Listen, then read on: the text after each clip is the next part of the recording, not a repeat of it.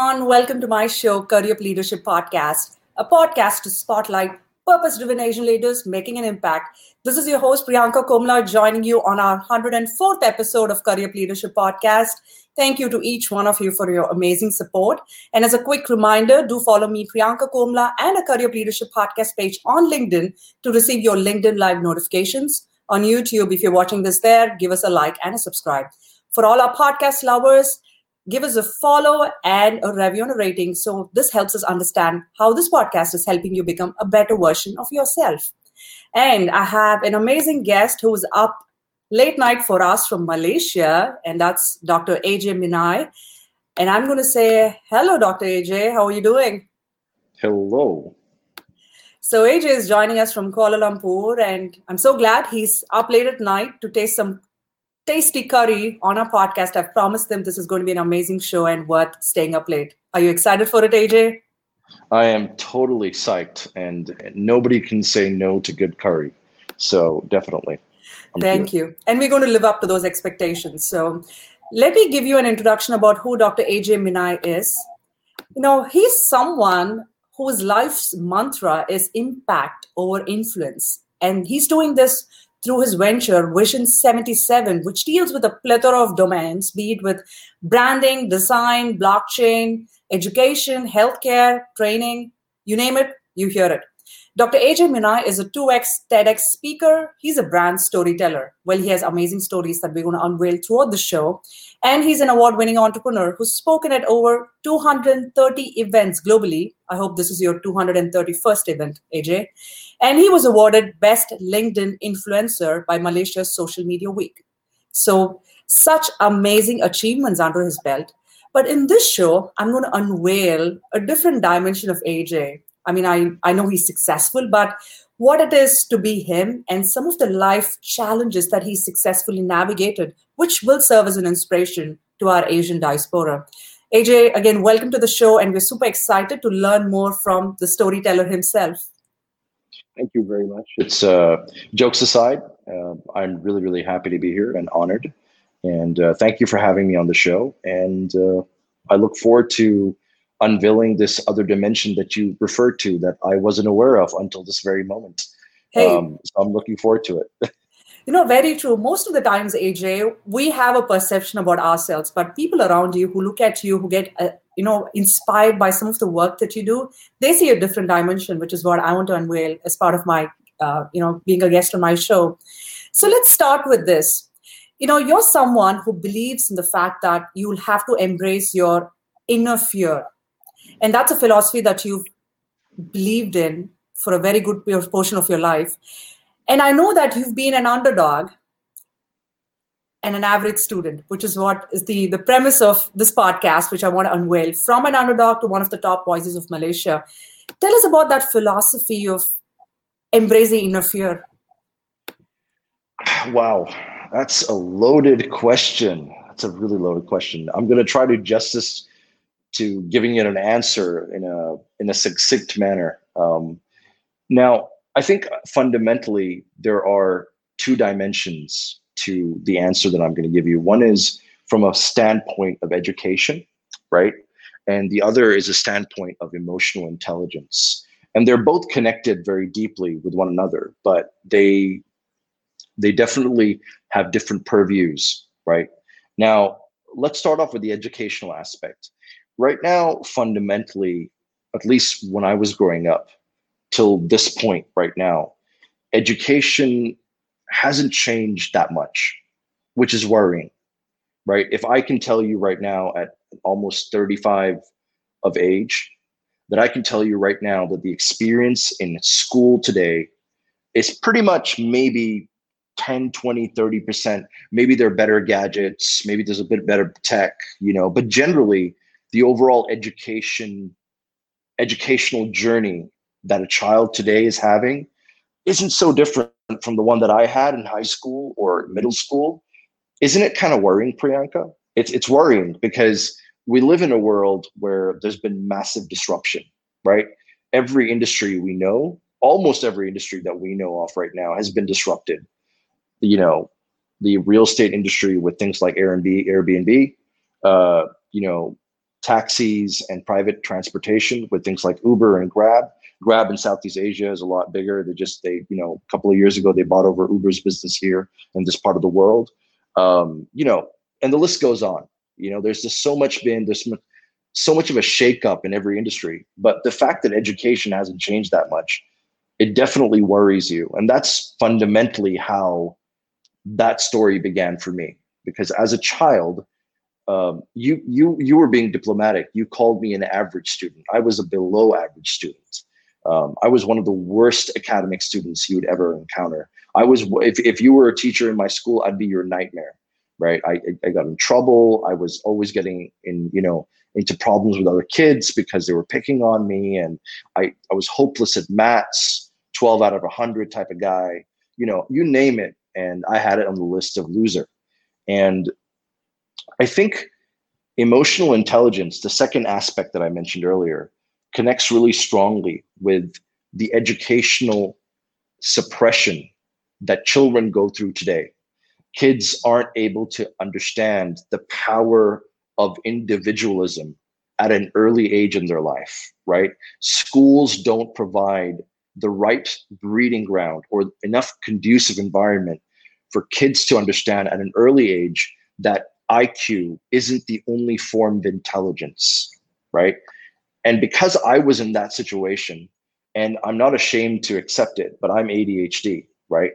And as a child that was academically challenged, ADHD, physically had his growth spurt and his voice cracking at a very late age, and generally a stammering, young, snotty little kid who was easy targets for bullies, all of that compounded and made my ages between 9 to 16 very challenging.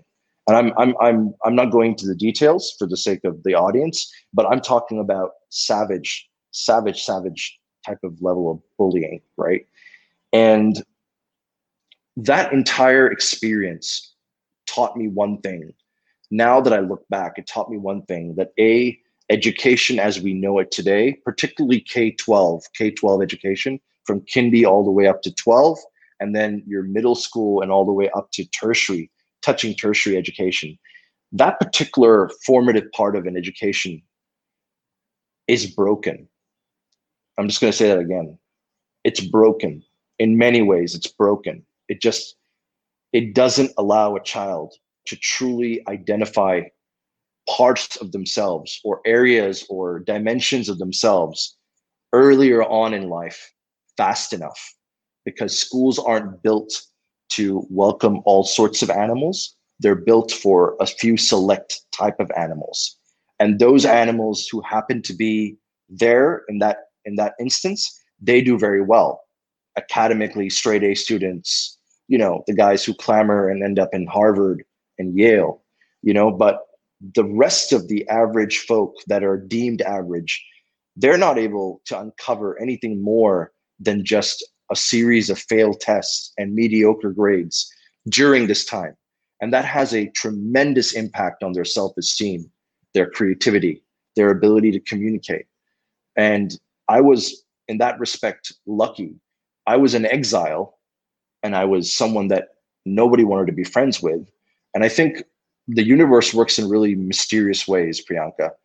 When you don't have something, or when the universe doesn't give you something, it gives you something else in return.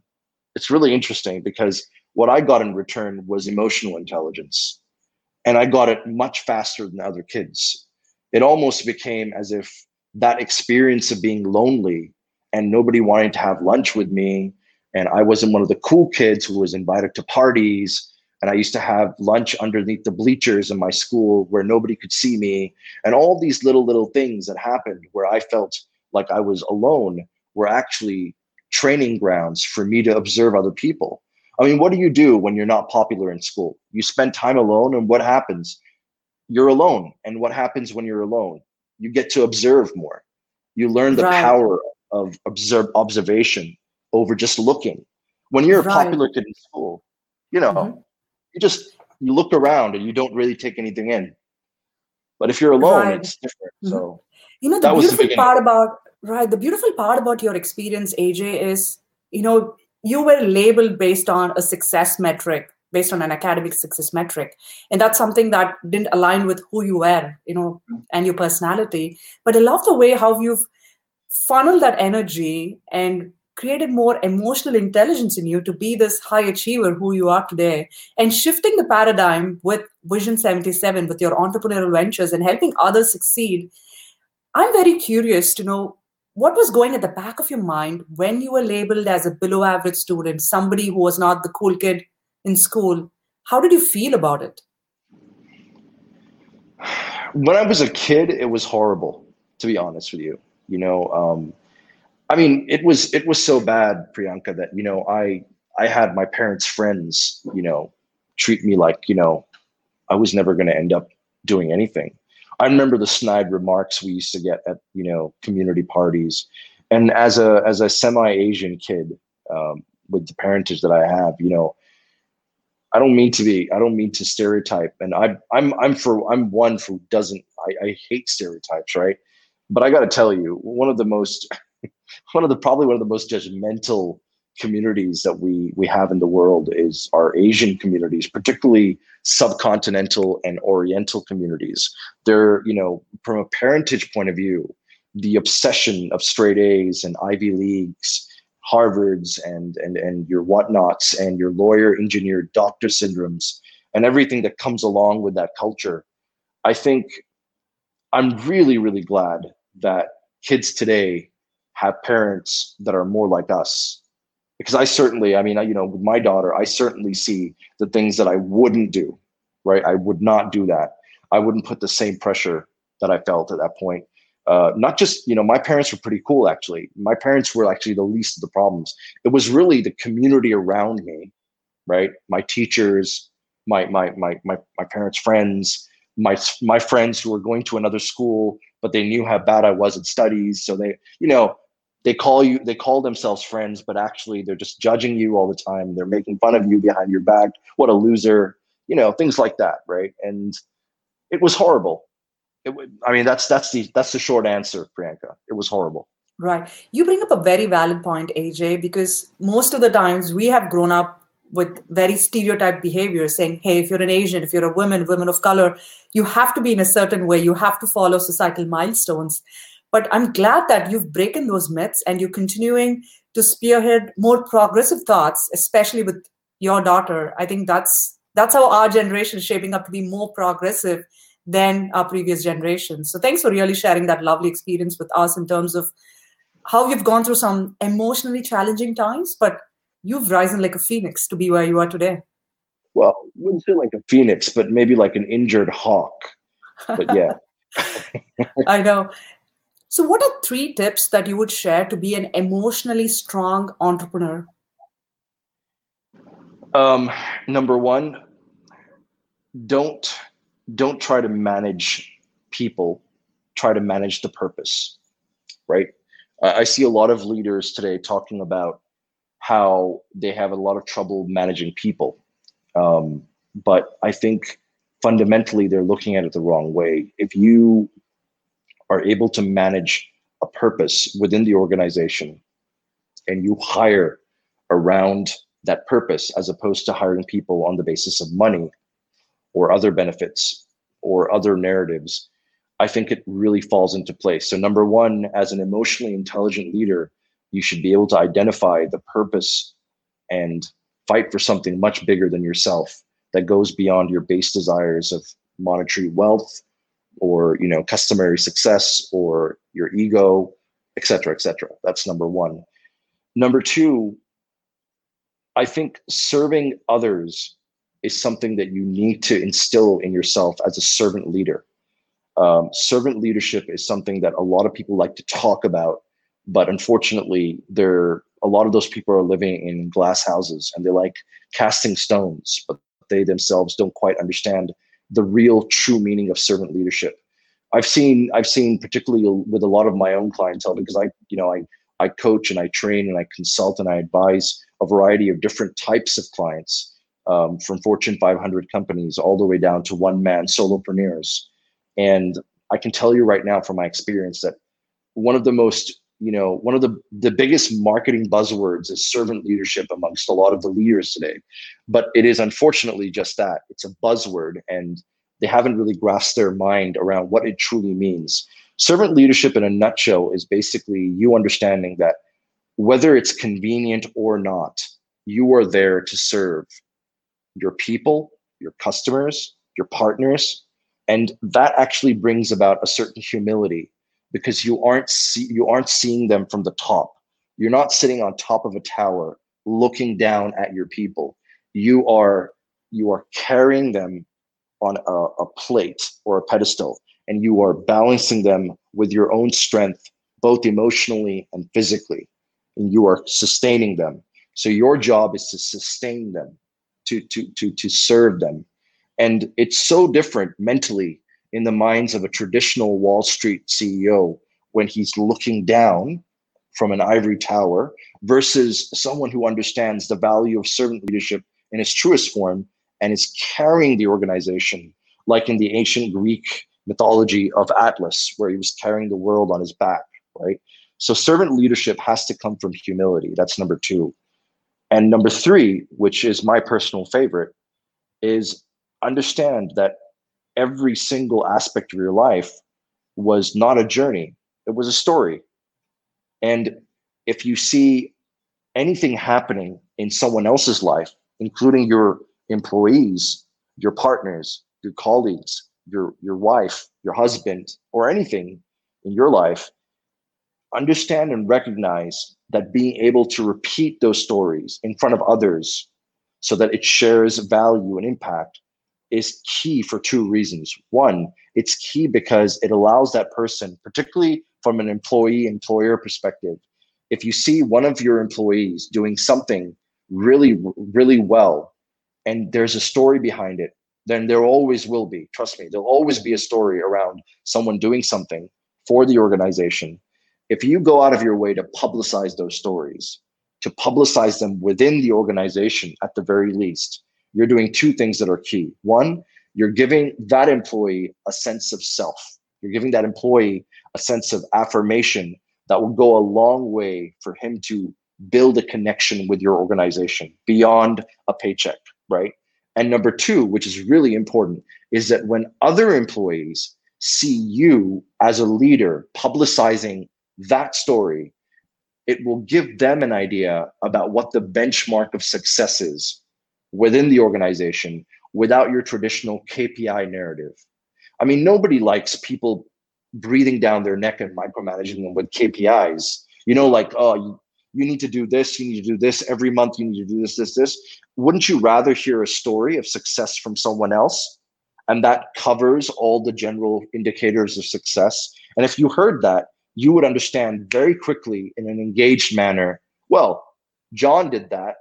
If John does this and he gets a pat on the back, maybe I should do that too. And it's so much more human. It's so much more relatable.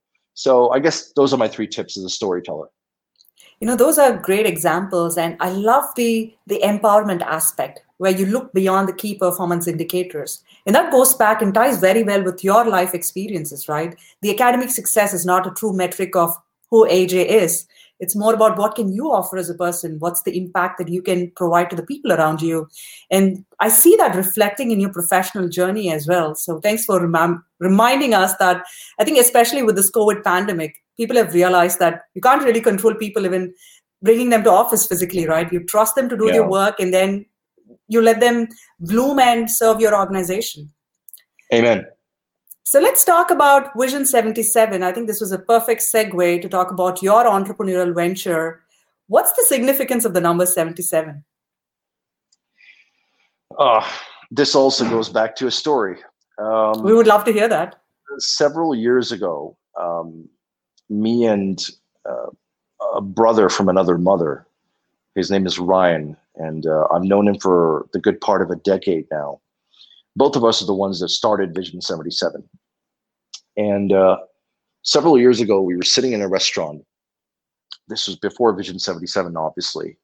And we were sitting down, and we had made a couple of bad decisions in life. And we were definitely financially under a lot of strain. And we talked about, our purpose. We talked about the struggle that we were both having. He was having it in a different way at a different job. I was having it in a different way in a different job. And we both come from the corporate world, having worked with some very, amazing companies and brands. But at the same time, we were not at a very high point at that point in our lives, financially, as well as I think even from a self-esteem point of view, we weren't doing the best in life. And I remember having this conversation with Ryan in a fairly what they call in Australia like a hole in the wall type of restaurant. It was a very mediocre kind of like a roadside restaurant. We're just sitting down and having a chat like two guys, and you know, we talked about this that we've got all the raw ingredients. I actually highlighted that to Ryan. I was like, listen, we're not dumb. We have some business sense. We did fairly well at our jobs. We've got all the raw ingredients. We just need that one chance. We need that one opportunity to sort of spark off the ember. Like we just need that one chance. And somewhere along the line, we came up with this vision in that conversation. We were like, it was still, I remember it was still raining, it was drizzling outside, and we were sitting and we were having some tea and we're just talking. And we came up with this vision that we said, we're going to, by this time next year, we're both going to have $1 million in each of our accounts. And it doesn't matter what we have to do, but we're going to get it done. Obviously, when I said it doesn't matter what we have to do, I didn't mean anything illegal. I mean, we were going to get it done, and we were going to get it done no matter what, right? Within legal bounds. And, we made that happen after a year and 1 month. We were 1 month delayed, but after a year, 1 month, we made it happen. But the monetary goal isn't really it's not the punchline of the story. The punchline of the story is that we came to realize that our job is to ensure that we build an organization and a platform and a venturing ecosystem that gives Ryans and AJs, underdogs like us, the opportunity that traditional VCs and traditional PE firms wouldn't. And it goes beyond race, color, religion. It doesn't matter. We don't care. We don't care where you're from, what you do, what your track record was. We don't care about that. And we're not going to gauge you on the same metrics that the traditional venturing entrepreneurship type of narrative has sort of taken ploy in the last, I'd say in the last 30 years. And it's not that I have anything against VCs. It's just that I have a lot against them. It's just that, there's a certain mentality, I would say almost akin to how Ivy Leagues have a certain mentality of blue blood. There's a certain mentality that's come along and seeped into VC, right? And that venture capitalist mentality of having a top-down look at organizations. And if I can be really crude, and I'm probably unpolished about this, sucking creativity and ventures dry in many occasions with ridiculous requirements, terms and conditions, expectations, equity taken. You see it all the time. And you know what? The reality is 9 out of 10 startups fail, not just because of the startup themselves, but because of the partners that invested in their startups. Because, a lot of that play comes in with investors that just simply didn't know how to manage their investments in the first place, right? In those organizations. And there's a very fine balance. So Ryan and myself sat down years ago and we talked about this vision that we would be that one chance. We don't have that chance, but we're going to build something that's going to give us the money. Of course, we need the profitability, but it's also going to give us the purpose. Hence, in Vision 77, we call it 77 profitable purposes, a profitable purpose, right? There's absolutely nothing wrong with having a purpose in life that's profitable. A lot of people cringe on it. I've seen a lot of, particularly Asian communities, they cringe on anything that's altruistic should ideally be free, shouldn't be charged for. But you know what? We threw that out of the window a long time ago. We're like, whatever. We're going to do what's right for us because we need to live, we need to eat, we need to pay the bills. We're going to build a good life for ourselves, but we're going to make sure that every time we take a step forward, it's for the right reasons. And we're doing something with a purpose. And now, 77, to answer your question, there's an old Persian legend, and this is how the number 77. So I just gave you the story about how the vision came about. We wanted to create an ecosystem that would do right and give that one chance to underdogs, right? That's where vision, the word vision came from, right? And then I should remind my entrepreneur friends who are watching this, you need to note this down in terms of what venture capitalists could look like, because AJ is clearly, belongs to a different clan of venture capitalists. Yeah, in fact we don't even call ourselves venture capitalists. We're actually more early stage business angels, right? If you want to give it a name according to traditional tech or non-tech venturing terms, we're actually more so an early stage business angel ecosystem, right? That's what really we are. And if you tell that to anybody in that world, they'll immediately understand, oh, okay, I know what they are, right? But 77 came from an old Persian legend. So my partner, Ryan, who I told you about earlier, he is of Persian descent, right? And there's this old legend.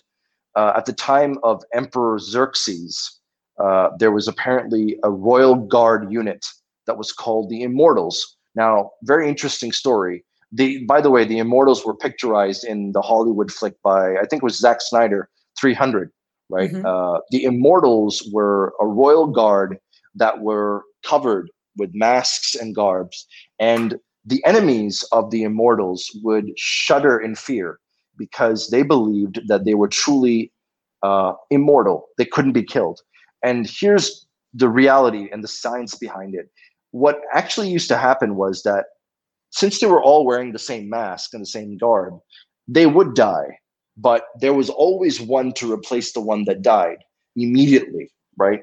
So as an illusion across the land in a world where there was no social media and no Mythbusters, obviously enemies used to often see it as, wow, no matter what happens, no matter how many of them we kill, there's always 77 of them. They must be immortal. They're not humans. They're gods. They're something else. And so we just, in some books it's 99, in some books it's 77. So we had to choose between the two of them. And we said 99 ventures around the world is going to be ridiculous because that's crazy. Let's go with something a bit more reasonable. So we picked 77. And the icing of the cake is we're just on 16 right now. We've got a long way to go. We're nowhere near 77. So I foresee that there's going to be a long, fun, but challenging journey ahead for us to get to Vision 77 in its truest form. I love the fact it's a long journey, but it's off to a good start with the kind of ventures that you're looking to invest, especially looking at the purpose and the impact that you can create across the world. Now, tell me this, AJ, what's one thing that you look for? Because I know you're not a traditional venture capitalist. You're looking at impact and purpose. What is the one thing that you look for when you're investing, especially in an entrepreneur? I look for the person. I know this is really cliche. I know this is cliche because we've heard it in so many different documentaries and infomercials and the gurus talk about it all the time.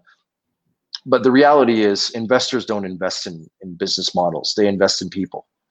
From Jack Ma's story in Alibaba, when the Japanese guy from SoftBank invested in him, to Richard Branson, to all the people that we look up to and we admire, each of them had that one thing in common. They had one or two people in their earlier part of their lives that believed in them, that truly believed in them. And that's what we look for in Vision 77. Sometimes, some amazing proposals with some great ideas come across our tables and we say no. One of us, both, either me or Ryan, we just say no to those ideas because we realize that you can have a great idea, but if you don't have the right guy or girl for the job, right? If you don't have that passion, you don't have that fire, little something extra that you really can't put your finger on, and you're just looking at the numbers and you think the numbers are going to tell you everything about the future of this idea, we challenge that. I'm sure a lot of people watching this and people who will watch this in the future who are more traditional VCs and PEs, they definitely would have a lot of they have a big argument, a bone to pick with me. They'd say that's absolute crap, AJ. If you look at the financials of any business, you can tell straight off the bat whether it's good to invest in or not. But I don't think entrepreneurs win because of logic. I think they win because of passion. And a lot of people out there who are true blue investors would just scoff and sarcastically think, yeah, sure, in a fairy tale, sure. But, I beg to differ. I've seen it with my own eyes. I've seen people succeed with some of the most far-fetched ideas, but they've succeeded, right? I grew up with a kid who used to pick up trash at the park that we used to play at, and he's sitting in Silicon Valley running a biodiesel setup and venture that got invested with over $30 million in the last 8 years. 8 years ago, he started up and he's gotten over $30 million of funding. And this is the kid that people used to make fun of. While we used to play soccer, he had a long stick and he was picking trash cans off and putting it in a bag. It was only, we used to call him a weirdo, Even I did, the bullied kid would think he was weird. And now look who's laughing. He took that, he turned that into a dream, and he built a full-on venture in the Silicon Valley around biodiesel and biofuels. And he's running it now, and he's doing phenomenally well. Right? That's an amazing, right? That's an amazing example to hear where, we look at maybe sometimes it's our unique strengths, right? It could be a weirdo behavior for the others, but, somewhere our passions coincide with what we want to do with our life. And that's just a great example of your friend as well. And I really love the fact, AJ, where you're looking, beyond the regular traditional metrics. You're looking at people. And I think that's the philosophy that's going to bring in more success to the rest of the 61 ventures that are waiting to be funded for you in the near future as well. I hope so too. Fingers crossed. I know. Now, something that I'm really curious to know.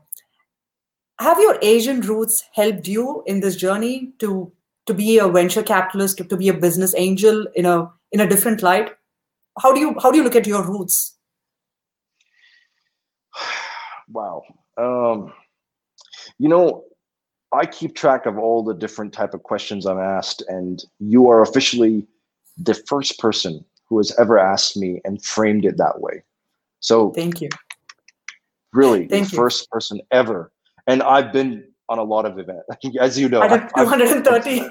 Yeah, and that's not. By the way, those are 99% of those are my physical events. They don't take into account my virtual ones. If you go into those, we're possibly touching at least 1,000 or 1,000 more. Wow! I feel super honored to be on top of your list. You've actually asked me a question that I genuinely, from memory, cannot remember anyone ever asking me. So kudos. Thank you. It's a very tricky question, Priyanka, and let me tell you why. Because anything I say can be taken in a very, it can be taken the wrong way. Because any assertion that I'm going to make right now is going to be based on my own personal life.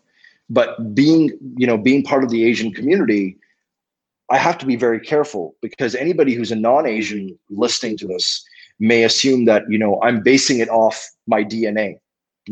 Oh, this happened because of my DNA. I'm partially Asian. That's why I'm like this. But that would be stereotypical of me, and I wouldn't want to highlight that. But I would say this. I definitely will say this, that I think being a mixed kid, like living, just being of mixed parentage, and in the beginning of your life, you're going to feel really outcasted, right? I mean, I think so, at least. And my experience in Malaysia growing up was that, I stuck out like an Arab in the Apollo, right? I mean, you'd notice me, right? I mean, in a bunch of, you'd have the white kids, and you'd have the African kids, and then you'd have the Indian kids, and you'd have the Pakistani kids, and then you'd have the Japanese kids. And you could always see, you could see the bifurcations, if you may. You could see the cliques,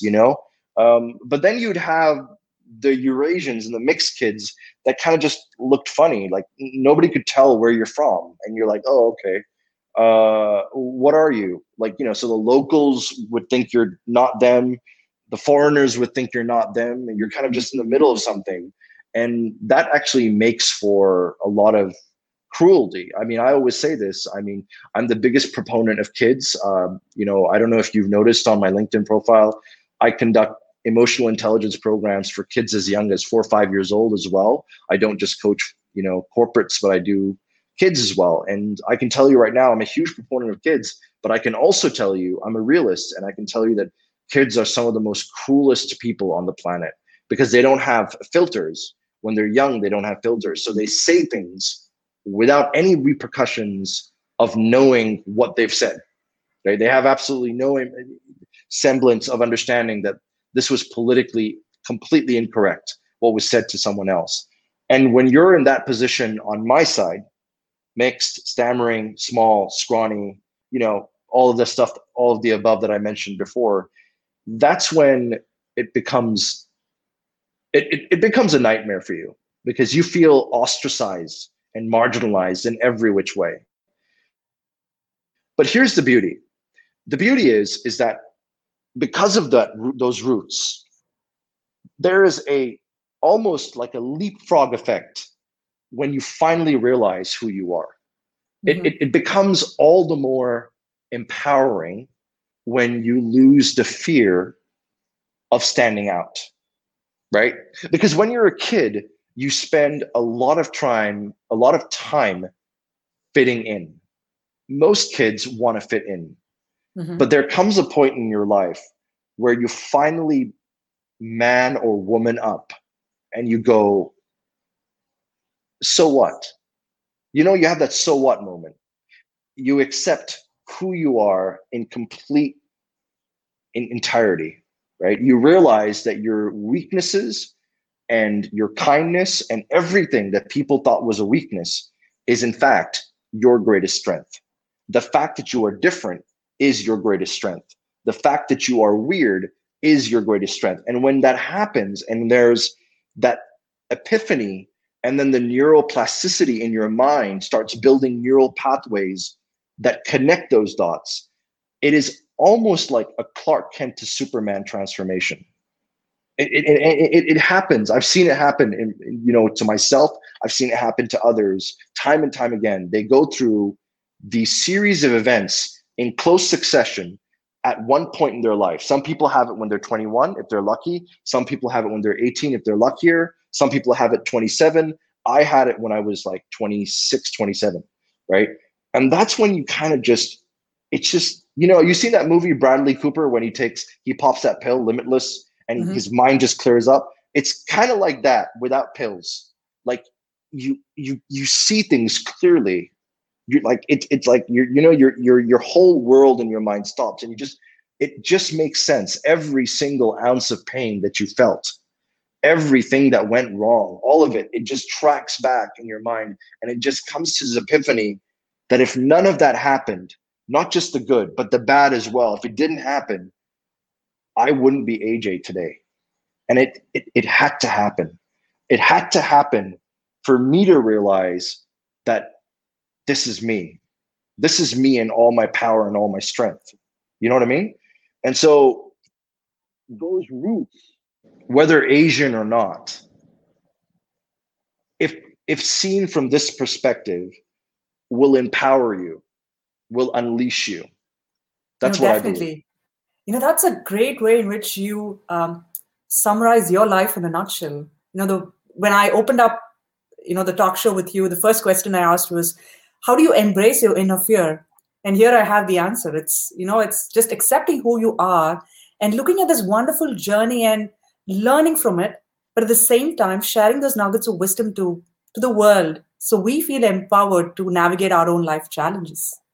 Thank you so much for sharing that beautiful aspects of your journey. Thank you for asking such an epic question.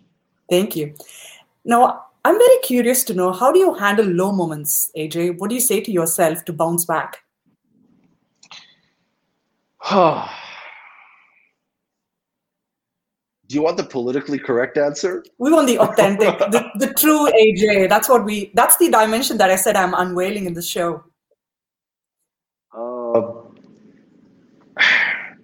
I think everyone has their lows in life, right? And honestly, when I have a low in my life, I look at the people around me that tolerate me. It's really strange that, but really honestly, like the other day I posted on I think this past Friday I posted a post about how, who was your favorite childhood superhero, right? And why? And for me, growing up, I realized that, I was a handful, and the people who tolerated everything that I did, they're the real heroes. So when I have a low, I don't say anything to myself. I simply take a step back and I kind of just observe the people that matter to me the most. And inherently, when I see them, I start getting a high. I mean, no matter how tired I am, no matter how maybe sad I am about a particular situation or a particular set of news that I heard recently or whatever, you know, I just look around, and particularly the people that are very close to me, like Ryan, like my daughter Eva, like, you know, everyone that kind of matters to you in your life, you inherently realize that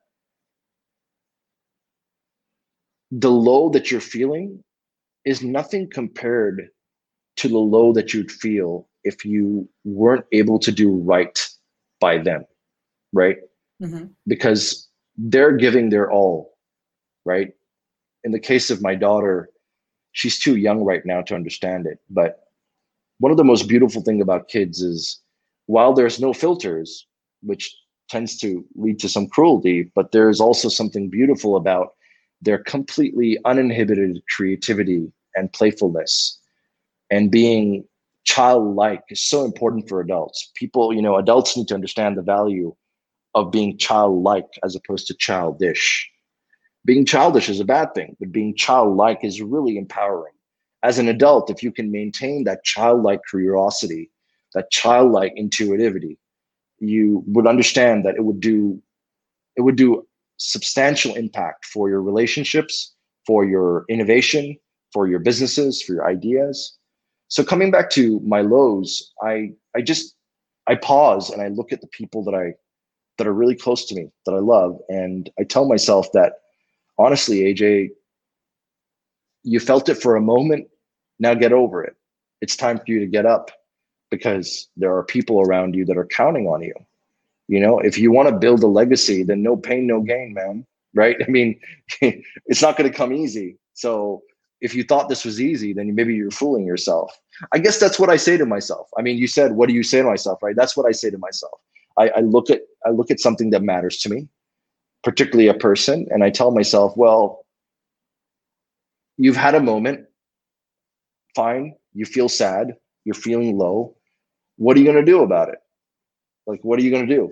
Are you just going to sit here and mope, or are you going to get up and do something that's right by your daughter, right by your partner, right by your father? You know what I mean? And I know it sounds really corny, but that's really what I think of usually. I'm going to remind my friends watching this, note this down, mental note to ourselves, look at people who love you and, go do things for them when you face those low moments. I think that's just a wonderful philosophy that speaks so much to the emotional intelligence that you've picked up all throughout your life. Thank you. Thank you. All right, so we have a couple of live listeners. I just want to acknowledge them. We have Satya who's joining us. Hi, Satya. Welcome to the show. He says, very inspiring and interesting interview and amazing guest. Thank you, Satya. Thank you. Thank you so much for tuning in. I'm really appreciative. Thank you. And to all our other live listeners who are watching us, we still have time for any questions for AJ. So feel free to drop them in the comment chat box, either on LinkedIn or YouTube. And if you want to just say a hello and the country that you're tuning in from, feel free to do that as well. So AJ, we have a fun rapid fire round for you. Are you ready for it? It's 1:45 a.m., so I guess I'm as ready as I can be. Hey, come on. Totally. You, as a Vision 77 entrepreneur, I'm quite sure you have a lot in store. Absolutely. I'm sure I do. All right. So you tell us the first thing that comes to your mind when I say the following. Who's your role model?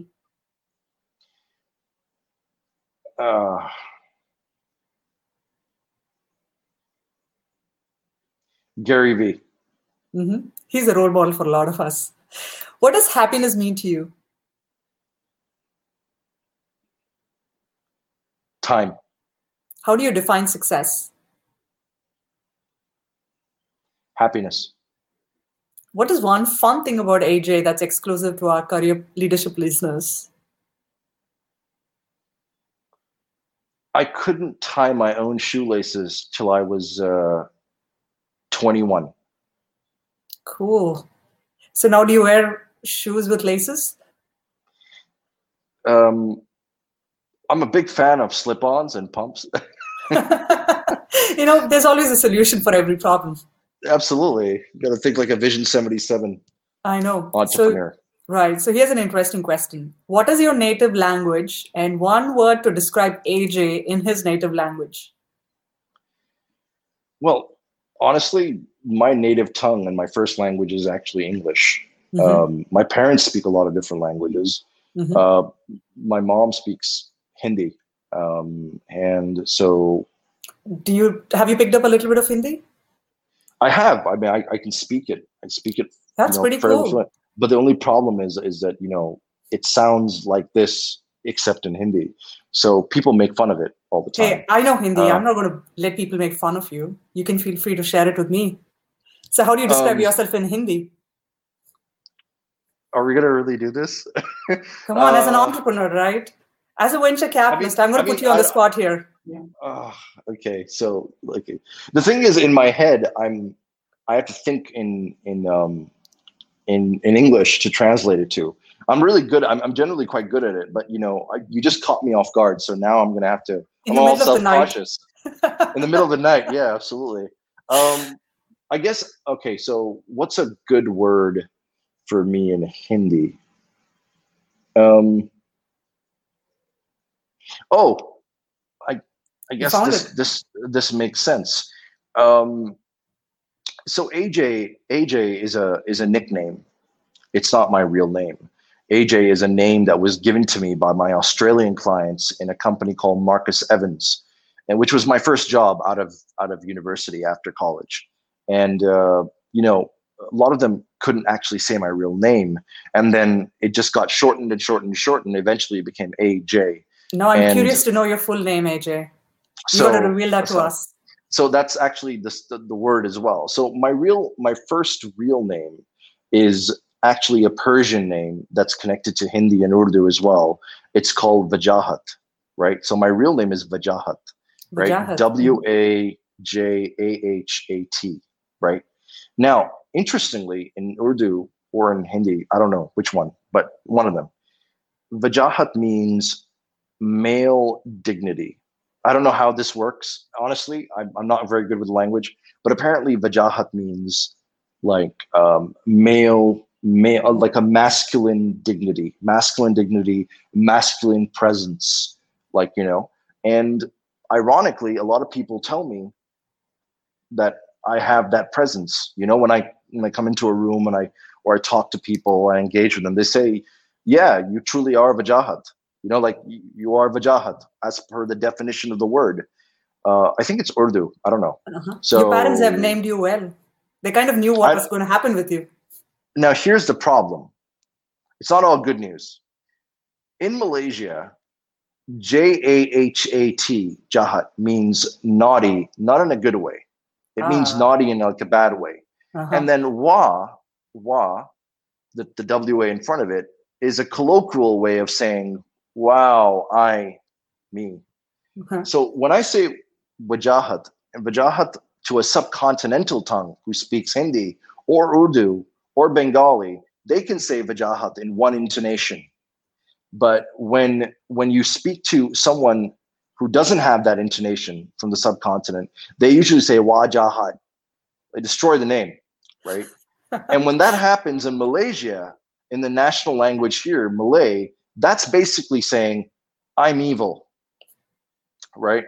So while my parents named me well, they just got the location wrong where I was born. They got the location completely wrong because I ended up in a country that was it just gave more fuel.